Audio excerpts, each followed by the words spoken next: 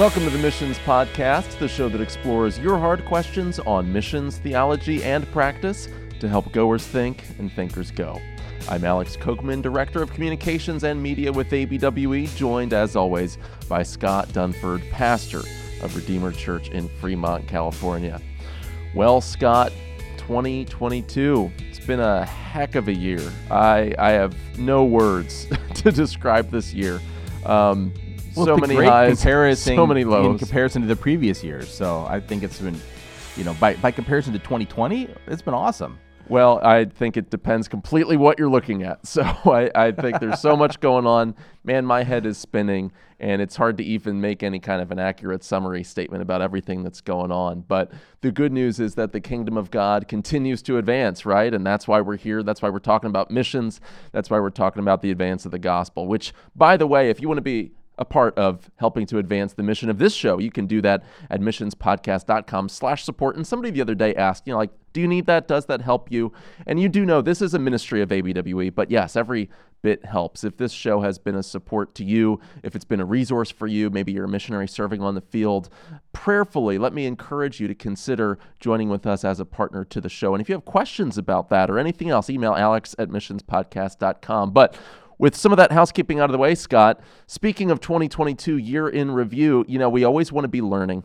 We always want to be reflecting not only on where we've been, but also just on what are we here for when we talk about missions, when we talk about our theology, when we talk about the methods that we apply on the field. And so here to do that with us is a very important guest, right? Yes, I'm excited to have a longtime Twitter friend, and we've been engaged in some other things in small ways, but we've never had him on the show before. So it's really good to have our good friend Chris Howles. Dr. Chris, by the way, that's a newly minted term, I think, right, Chris? It is, just from earlier this year. So 2022 has been all right for me. I've got that certificate, Yes, that's great. And comes from an American university nonetheless, which I know is difficult. You can probably hear the accent there. We have him on because the British accent is just unbeatable when it comes to talking about smart things. Yeah, but he is the head of theology at Uganda Martyr Seminary on the outskirts of Kampala in the city of Uganda. He ministers there with his wife, Dr. Roz, I think we should call her as well. She's a medical doctor, and there are 3 children. And he's there working with sent by a ministry called Crosslinks in the UK, Crosslinks BCMS, Also, we've gotten to know him because he hosts a very popular blog on missions called From Every Nation, and he's got a little resource that he sends out regularly called Mission Hits, which I think is something that everyone who's listening probably is familiar with, or if they're not, they should be familiar. So, yeah, Chris, I wouldn't welcome assume that everyone's familiar with it, honestly. So, Chris, let's be. Introduce yourself. Also, remind us where we can find those resources. Yeah, thank you, Scott and Alex. So, as Scott said, working at Uganda Martyr Seminary in Namugongo, which is an Anglican Church of Uganda Bible training institution. We've got about 275 Ugandans, few Kenyans, who come here for 2 or 3 years before being sent out into ordained Christian ministry in parishes across Uganda and East Africa. I've been here with Roz, my wife, and our 3 kids for 11 years. And from the UK, as you can probably tell from the accent. And yeah, the website is FromEveryNation.net. I think it came about because I became increasingly aware a couple of years ago that there is an enormous wealth of outstanding missiological resources out there. But you had to sign up to about 400 different websites and blogs in order to find them. And we just needed some nerdy geek to do that, and then to curate and collate and communicate them the best, most worthy resources out. And I just realized that I was that nerdy geek, and so I took on that mantle myself. And so that's what I do. Once a month, an email goes out with a collection of podcasts, videos, articles, tweets, all related to God's global mission purposes, with the idea of really collating the best that is out there and sending it out to missionaries, mission practitioners, mission thinkers, mission pastors, and so on, to further their own missiological development. So, Chris, tell us a little. We're going to do a top 10 of sorts at the end of the year here, talk about missiology texts. But before we do that, why do you think missiology is important for missionaries? I know some missionaries who don't read any missiology and may even question, why would we need to do that? Why do you think missionaries and people who care about missions should be reading missiology? Thank you. I think in a short answer, I would say this, that if we are working cross-culturally, it is not enough just to be able to minister and theologize in our own culture. Now, that is the minimum. If you cannot do that, you have no right to try and do the same thing overseas or cross-culturally. But I think we need to do more than that. And so missiology is obviously related to theology, but it is beyond that, I think, in the sense that it is thinking how to theologize, how to minister with those from other contexts, other languages, other backgrounds, other settings, how they bring their own perspectives to the scriptures, how we help to do that.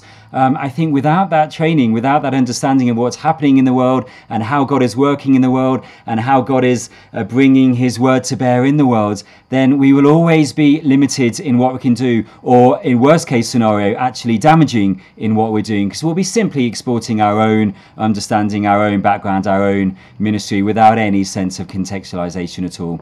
So, Scott, you and Chris have established a little bit of a friendship. You guys are networking together in a group of people that are reading and studying missiology texts and interacting with ideas happening in the discipline from a lot of different backgrounds. So tell me, what makes Chris special? I mean, we just heard his actual resume on paper, but what is it that particularly made you think, Scott, this is what we need to do? And Chris, we appreciate all the work that you've been able to do as well. Well, one, I don't know anybody who listens to as many missions podcasts and read as many missions blogs and books as Chris. So when we're trying to get a broad view of what's happening in missiology, maybe even outside of our context, having someone who's well-read, and I think Chris is that, which is exciting to me. One, that's part of it. I think also, secondly, he's engaging with this stuff all the time. If you follow Mission Hits, you see that he's thinking through these things well. It's helpful to think through.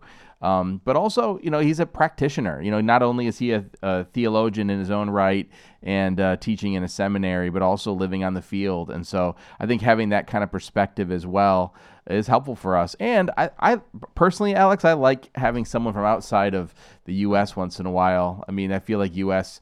dominates a lot of the mission space. It's good to get some outside perspective. I find even just being on that that monthly phone call with I'm the only American in the group, and I just find myself being challenged. So having some different perspective joining us, I think, is awesome. So with that being said, Chris, let's go ahead and get started with your we're not ranking these. I think you wanted to be clear about that. We're not ranking them. I might rank them, but we're not going to rank them just to not offend people who are listening. But what is the first resource you want to recommend for us to be thinking about in missiology today? That's right. It's not necessarily number one. This isn't a countdown from 10 to 1, but I don't want to make enemies of any of these wonderful authors who have written these books. So the first one is by Andreas Kostenberger. I'll hold it up here for those who are watching on video. So it's Salvation to the Ends of the Earth. It is a biblical theology of mission. So it's a canonical reading through the scriptures from start to finish, creation to new creation, through Christ, through redemption history, looking at how God's mission and God's calling of his people to mission develops through that biblical narrative. I wanted to begin the list with a biblical theology of mission, because if we're going to build a strong missiology, of course it must be done on that foundation of God's revealed word through the scriptures. This one is one of many. Even our friend J.D. Payne has released one this year that is excellent, but I've actually chosen Kostenberger. It was first released in 2001, but it has been revised, and this second edition came out a couple of years ago. It is meticulously researched. It has got a gargantuan bibliography, and it is unashamedly written in full submission to the scriptures. It is really well done. At the end of each chapter, there is a section on contemporary relevance, which is enormously helpful. Applying what we're learning from that section of the scriptures to today. And just quickly, and unusually for these biblical theologies of mission, this one has also got a chapter on the intertestamental period. So normally these things go direct from Malachi to Matthew, but of course there's quite a large number of years in between that, and that's actually very relevant. So when Jesus in Matthew 23 criticizes the Pharisees, says, "You cross land and sea just to make a single convert." Well, hang on a moment, what's going on there? Who's going out to make converts? What's happening, and how might that have influenced the apostles and their understanding of centrifugal mission? So it's a really strong book. It's dense. It's not one you'd read in a hurry. I really recommend it. Just very quickly though, be aware that it does focus very much on the New Testament. There's about 25 pages on the Old, about 200 plus on the New. That's not ideal because the Old Testament is also saturated with God's mission. But so be it. I still highly recommend it. He is a New Testament scholar, so I guess that makes sense. There is that. And I was in a conversation with somebody recently, and, those of us that study these topics tend to take a lot of it for granted. But building that case slowly and methodically through Scripture from Genesis to Revelation, maybe focusing a little bit more on the New Testament, but hopefully not too much so, building the case that God has a heart for the nations, we can't take that for granted. It's all over the pages of Scripture. I think a biblical theology is certainly a good thing to be on people's New Year's reading lists. So that makes a lot of sense. What do we have next in the rundown, though? Because that I see what you're doing there. You're laying a foundation. Let's keep laying that foundation. Right. So this second one is a book that Scott and I know well, because this is a book we're studying in our missions book reading group. So it's by Michael Goheen. It's called Introducing Christian Mission Today. It came out in 2014. It's a super helpful introductory textbook to missiology and world mission quite generally. Now, there are others in this field. Robin Hadaway, Scott Moreau, Zane Pratt, and some others have also done similarly excellent sort of Christian textbooks to Christian mission. But I think this is a really strong one. It is perfect for a classroom setting, perfect for a discussion group. He assumes very little knowledge of missiology, but it's not shallow. He goes very deep, very quickly, but starts really from the beginning. He's able to synthesize a vast amount of material down into a very succinct and clear book. And it's got 11 chapters. It's split into 3 parts. The first is a biblical and theological introduction to mission. The second is a short overview of mission history, and then an overview of the church in the world today, continent by continent, which is really well done. And then perhaps the third section is most useful, looking at contemporary issues in missiology today, everything from contextualization to theology of mission to urban mission. And then interestingly, what many of the others don't have is a chapter on a theology of Western culture, or missiology of Western culture. And that's very influenced by one of his heroes, Goheen's heroes, which is Leslie Newbegin, who of course did that very strongly himself. So it's really helpful. I hope it is updated soon. I think it could probably do with that, but it's a wonderful introductory level textbook. Okay, so we got 2 down. Number 3. Number 3, Encountering Theology of Mission, written by Craig Ott and Stephen Strauss, written in 2010. Now, this is one of 9 books in this series, Encountering Theology of Mission, all of them written about 10 to 15 years ago. If you put them all together, you'd have a magnificent sort of introduction to missiology generally. I think this is the best of the bunch. It is answering every question that I could think of related to theology of mission. For example, chapters on mission motivations, which are biblically warranted, which are not, how have they changed over time. Chapters on the relationship between church and mission. Chapters on a theology of other religions. All of these questions, which can be quite contentious, they present both views and then gently, persuasively, not polemically, not aggressively, argue from the scriptures for which they think is correct. I find myself in agreement with them on almost everything. It's a dense book. It's fairly long. You'd be very welcome if you picked it up to choose the chapters that most kind of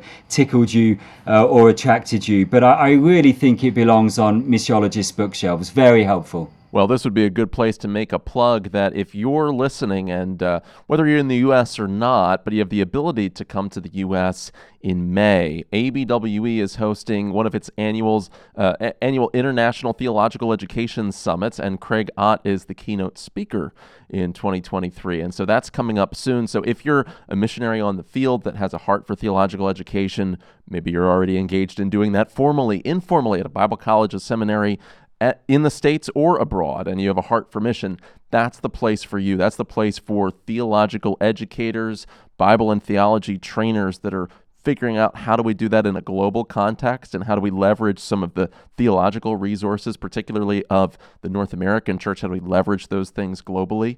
That's what the International Theological Education Summit is for, and you can hear Craig Ott then. And so thank you for putting that on our radar. And if you have any questions about that, just go to the abwe.org website and search for International Theological Education Summit. There you go. Just had to get that out there. That was seamless and a good timing. Do you know, Alex and Scott, if Craig speaks at that conference anywhere near as well as he writes in the book I've just recommended, then you guys are in for a treat. I think you should come, Chris. I think you should buy your tickets from now. Tempting, really. If this podcast, Alex, I guess I'm speaking for the whole organization right now, which is dangerous, as I don't work for them technically.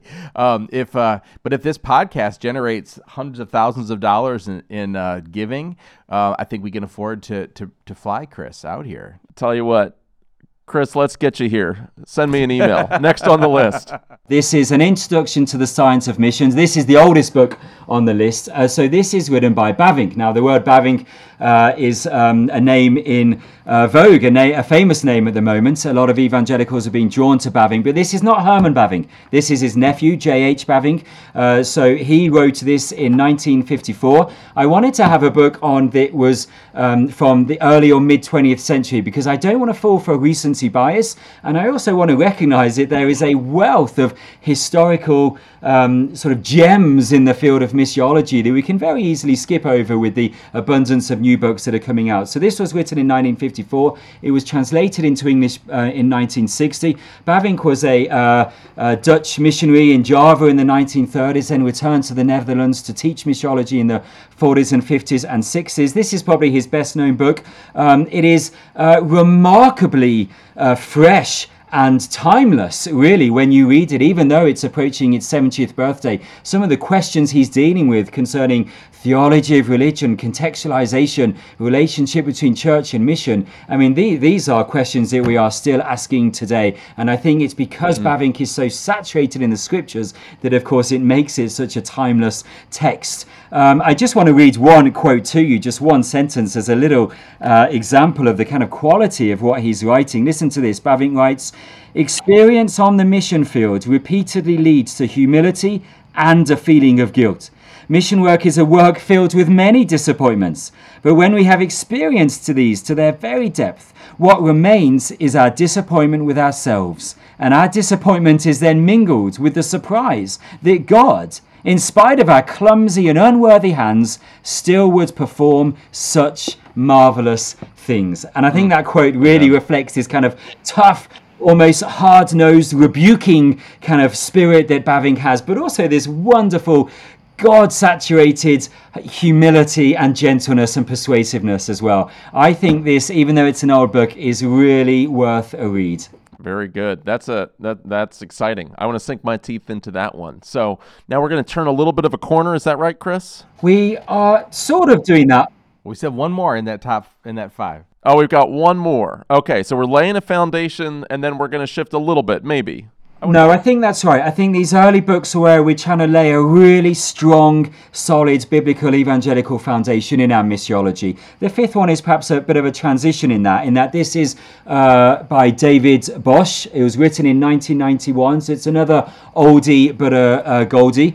It is such a common book. Anyone who is involved in missiology today will come across Bosch very quickly. I think it is in almost every bibliography of every dissertation and article you will find. Bosch was a South African professor of missiology. He died actually the year after this in 1992, tragically in a car crash, age 62. Newbigin called this book a summa missiologica, so riffing off Thomas Aquinas' magisterial medieval work, the Summa Theologiae. Oh, somebody somewhere just got triggered. What's that, Alex? I said somebody somewhere just got triggered because we referenced Thomas, but that's okay. Keep going. Right. Well, I referenced Newbigin, who referenced Thomas, so let me sort of distance myself from that triggering. Now, why is this book still so highly used and so highly praised? Well, I think it's because Bosch is really the first major missiologist to apply paradigm theory to missiology. So what he does is a historical overview of mission theology, not a missions history as such, but tracing mission theology over time.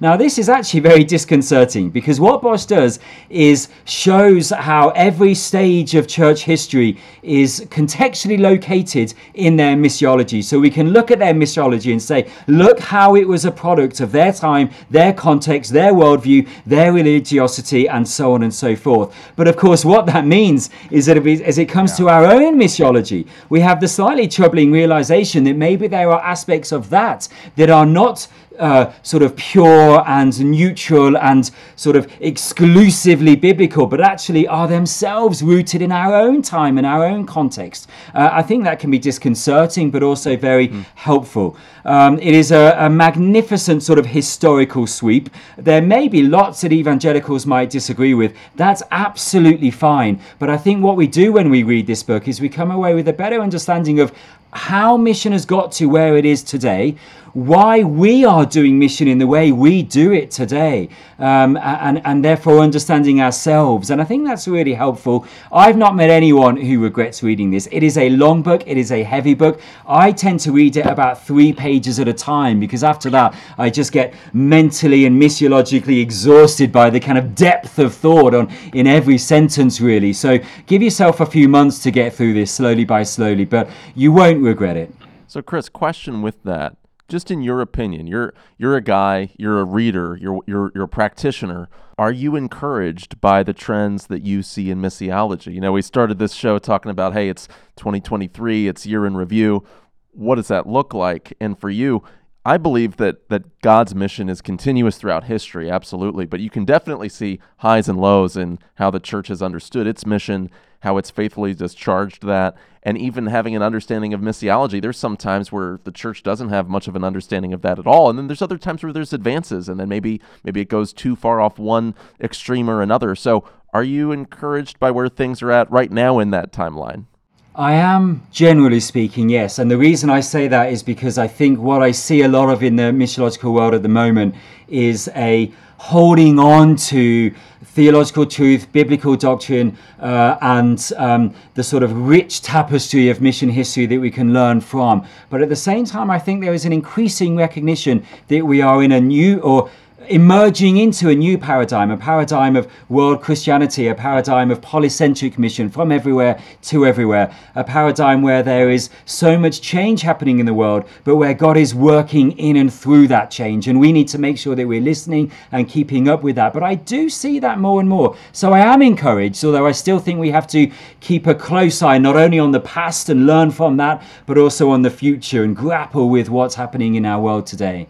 Well, speaking of what's happening in the world today, then bring us kicking and screaming into the present with your next title. That's right. So the following 5 are those that I think are doing just that. I think they are trying to stretch us. I think they're trying to broaden us. Now, I know the word broadening when we think theologically or missiologically can set off little alarm bells in our heads, and I fully get that. I'm not trying to say broaden in a kind of unhelpful, liberalizing sense. I think what I'm trying to say here is that these next few books really help us to grapple with the future of mission, the changes that we're seeing in mission. And the first of those 5 that I want to hold up here is by Timothy Tennant, and it is called Theology in the Context of World Christianity. So it was written in 2007. It is more in the field of world Christianity than missiology, but there is a strong overlap between those two disciplines, so we don't want to pick them apart too much. Tennant is the president of Asbury Theological Seminary over there in the States. It is an outstanding book. Basically, he is trying to show us that world Christianity and world church today is not a sort of peripheral, exotic sort of discipline that is irrelevant to us today, but actually it is key to the health and renewal of the Western church. And our responsibility is not only to listen and learn from others, but also incorporate their biblical insights and global theologizing into our own faith, to learn from them. Their perspectives might mutually benefit us all. So the way he does that is he takes us through 10 chapters looking at 10 questions or 10 issues that are emerging in world Christianity and how global Christians are approaching them. So for example, he has a chapter looking at how African Christians are thinking through Christology and looking at how Christ is healer and ancestor.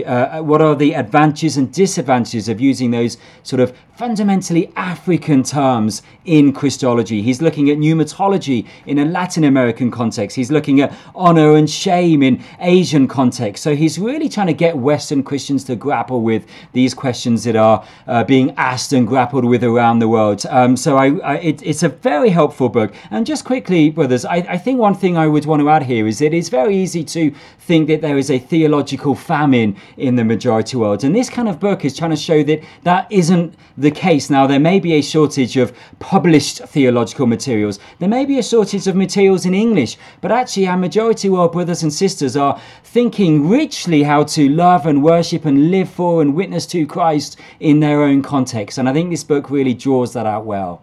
Wonderful. So that gets us up through number 6.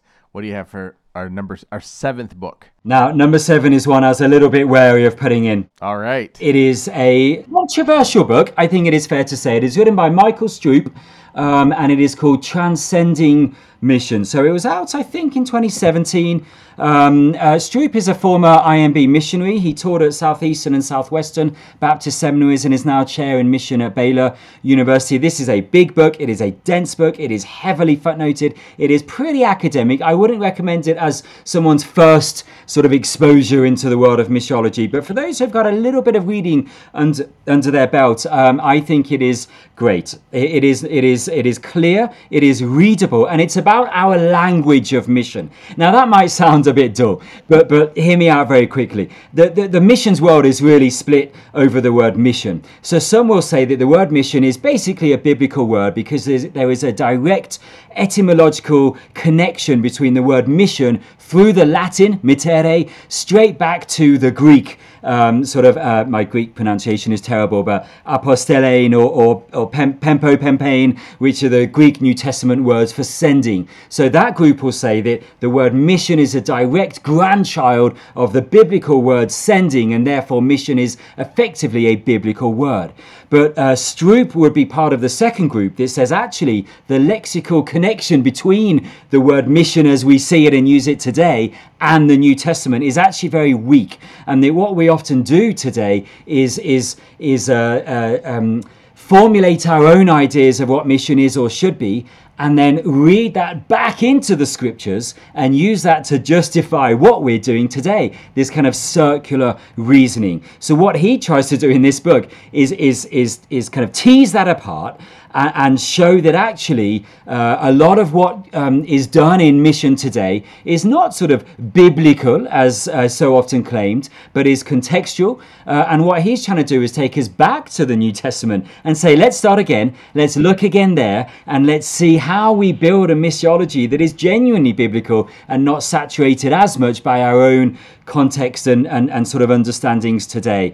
He prefers language like pilgrim, witness, and things like that to replace the word mission. Now, of course, anyone who tries to pull apart our most cherished concepts is always going to sort of ruffle a few feathers, and this book certainly does that. And I personally wouldn't agree with all of it. I'm perfectly happy with the word mission, but I do think that engaging with Stroop is actually very helpful because it really gives us, it sharpens us. It helps us to be aware of our language, where it's come from, and how we're using it. And I think that is helpful, even if we don't want to agree with everything that Stroop himself concludes. So, Chris, what do you see as some advantages of reading even missiological texts that you know going into it that you're not going to agree with everything in it?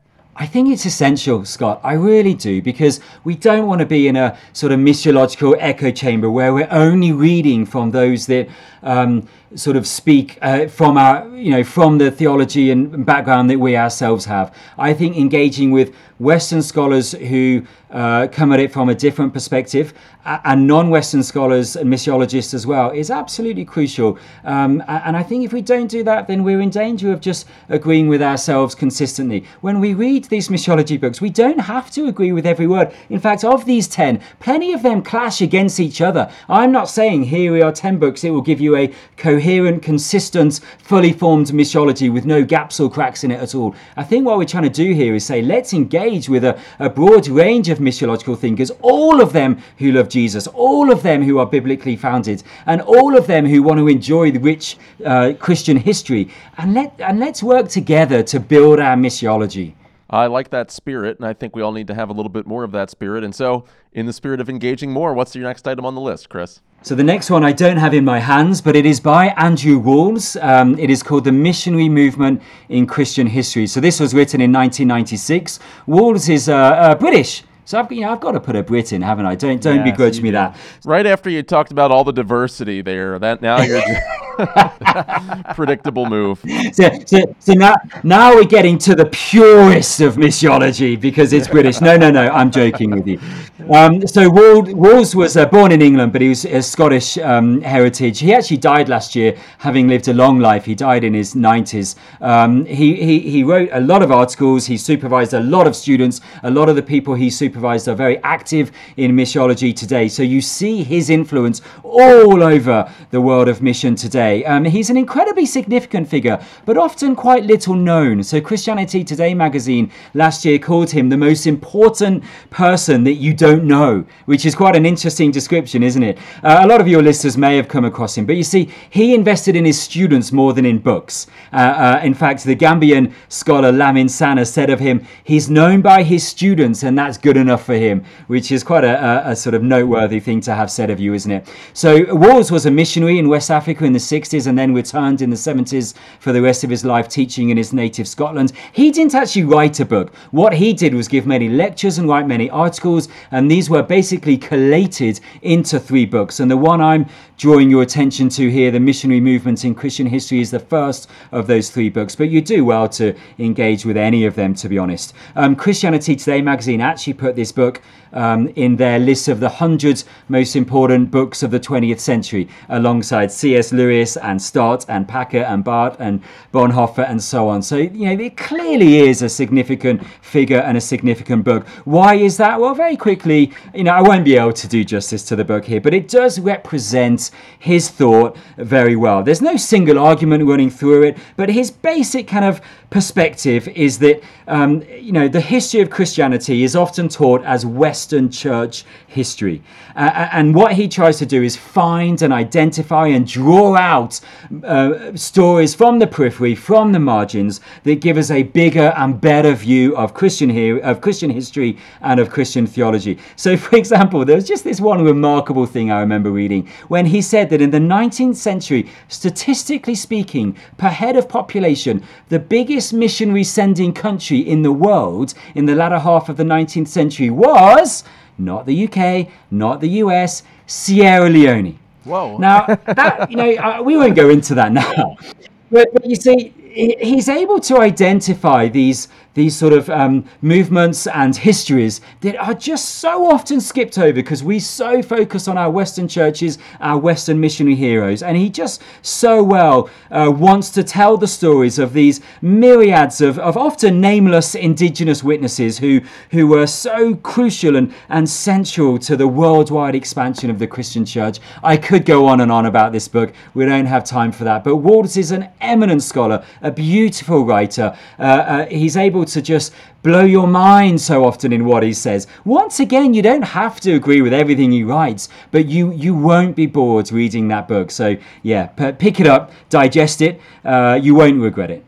One of the things you said there, though, that I find really interesting and helpful is just referencing all of the nameless indigenous witnesses that there have been, because it is true. I think that the story of history and Christian history, missions history, there's certain figureheads and movements that you've got to talk about. And if you're only looking at the margins and not following, the other plot there, you might miss the point of some of those major movements. But at the same time, at the end of the day, in the final evaluation before God, it's going to be a lot of the nameless people that weren't written down in our history books that are going to be a lot closer to the throne than several of us, especially myself.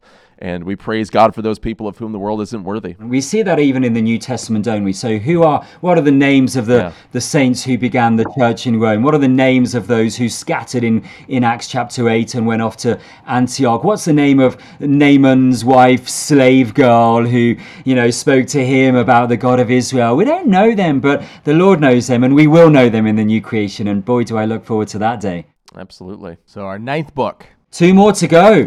This one is probably the fattest of the 10 books. It's actually the only one that is an edited volume, not by a single author. It is called Scattered and Gathered, a global compendium of diaspora missiology. It came out in 2020, the 2nd edition.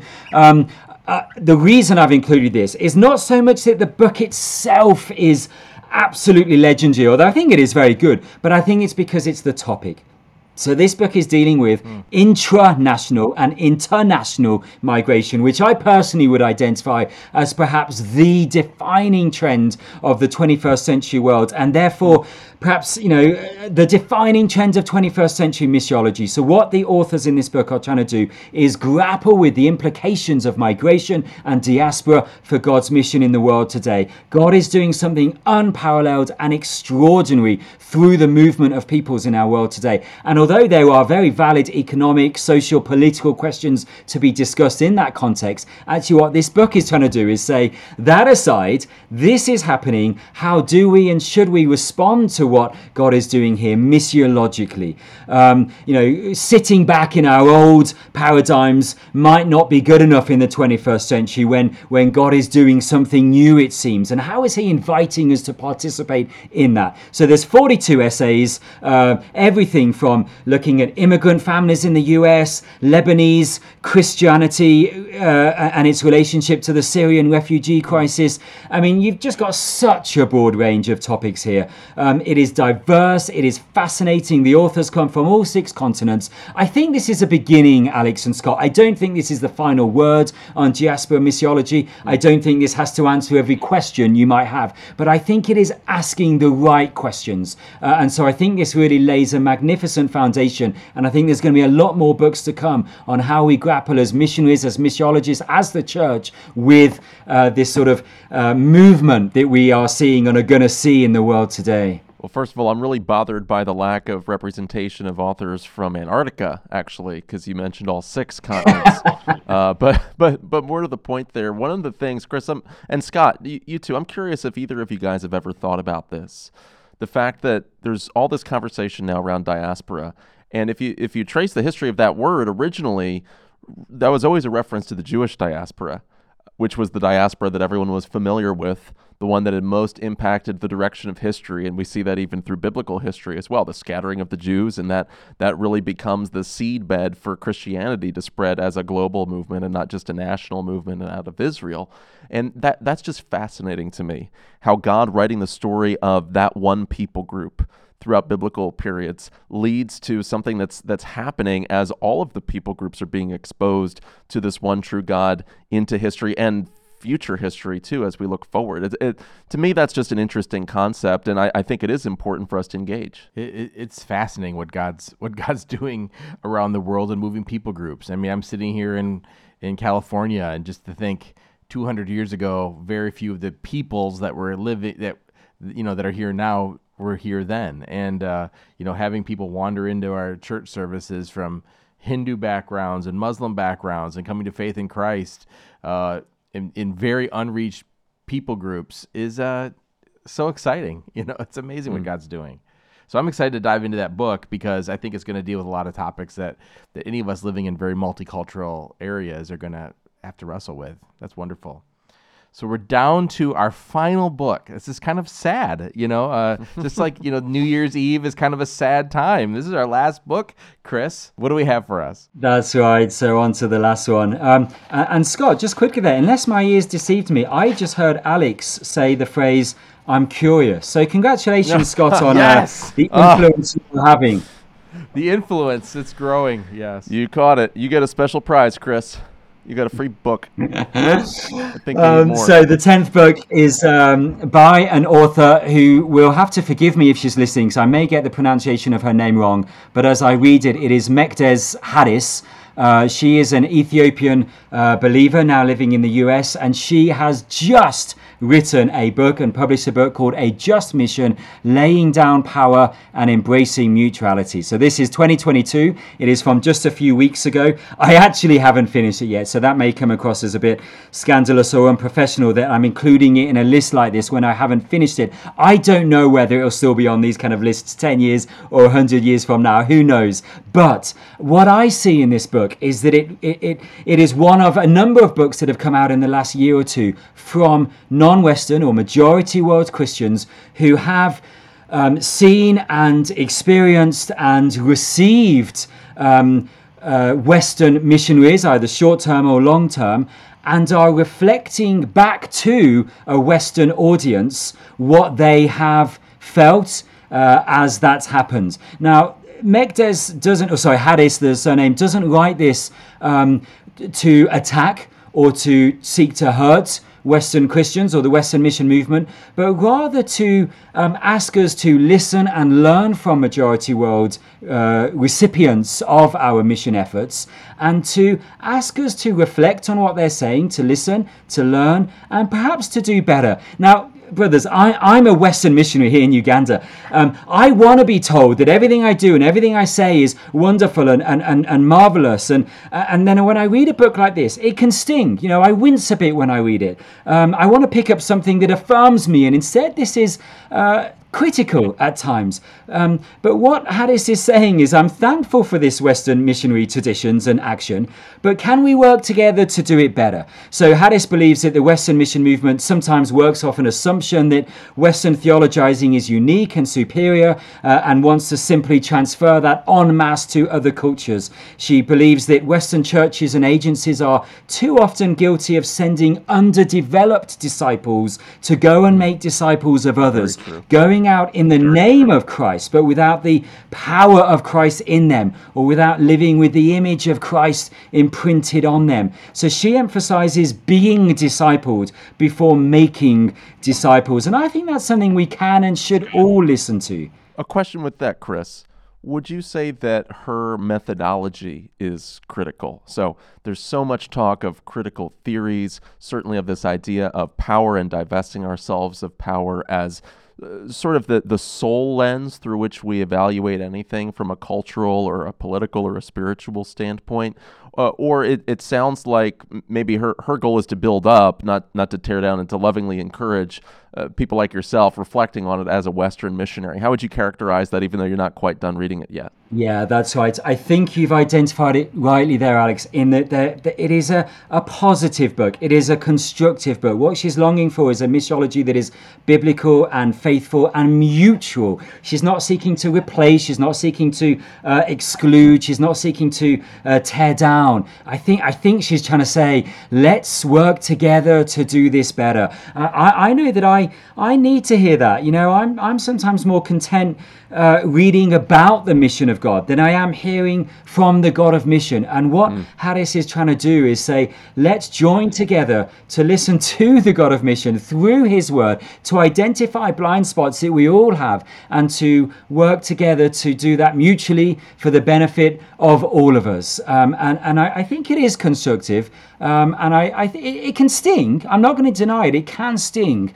But do you know what? Sometimes they're the books that we do need to read. And they may not be the only books that we need to read. But I think I add it to this list because I think we need something like this in order to really help us to reflect on our own practices, our own perspectives, and to really demonstrate that we are living in a global church, a global Christianity, and a global missiological community. And if we don't reflect that in the books we're reading and the voices we're listening to, then we're going to be weakened in our own understanding of the God of mission. So I think it's helpful. So I know that as you're putting these together, you obviously left off a book that you did it just for Alex's sake.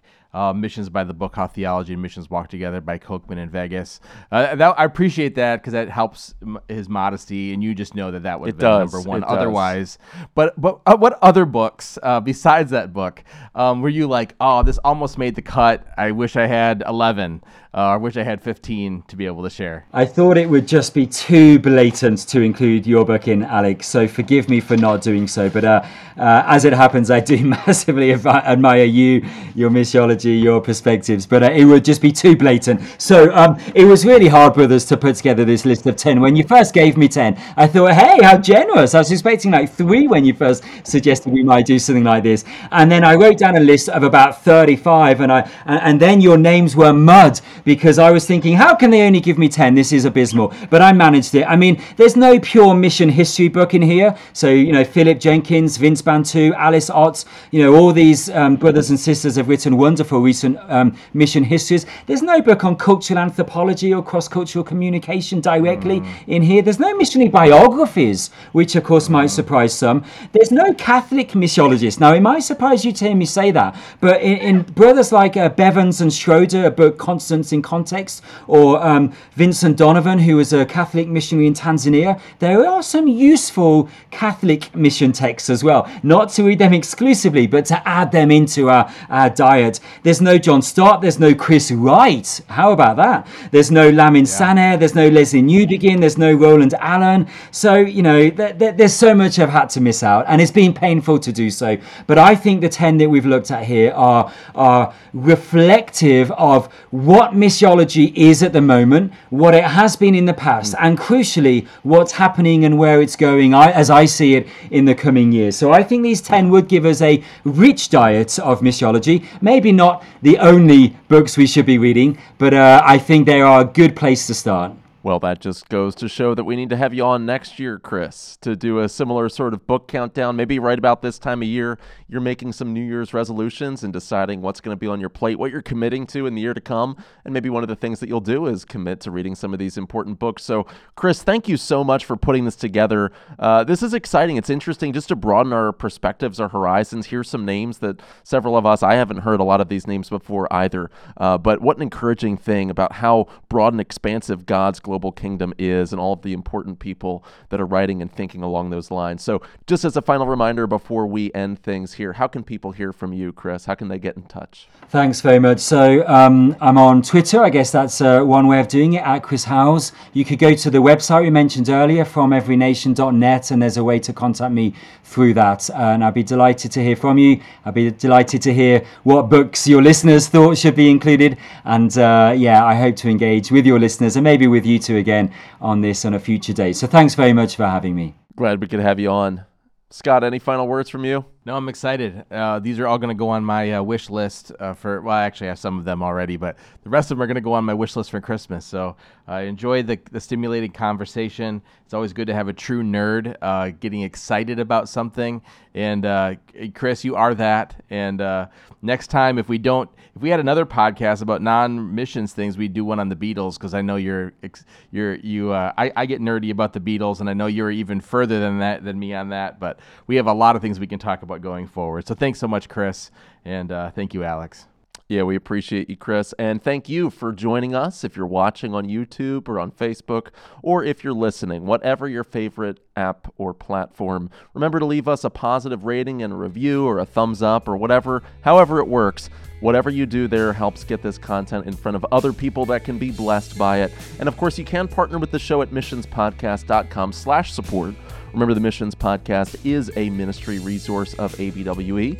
And to learn more about ABWE, go to abwe.org. And if you have suggestions for future topics or people to interview, you can email Scott at missionspodcast.com or Alex at missionspodcast.com. We love hearing from you. Well, Happy New Year. And until our next conversation, thank you for watching or listening to the Missions Podcast today. Bye-bye.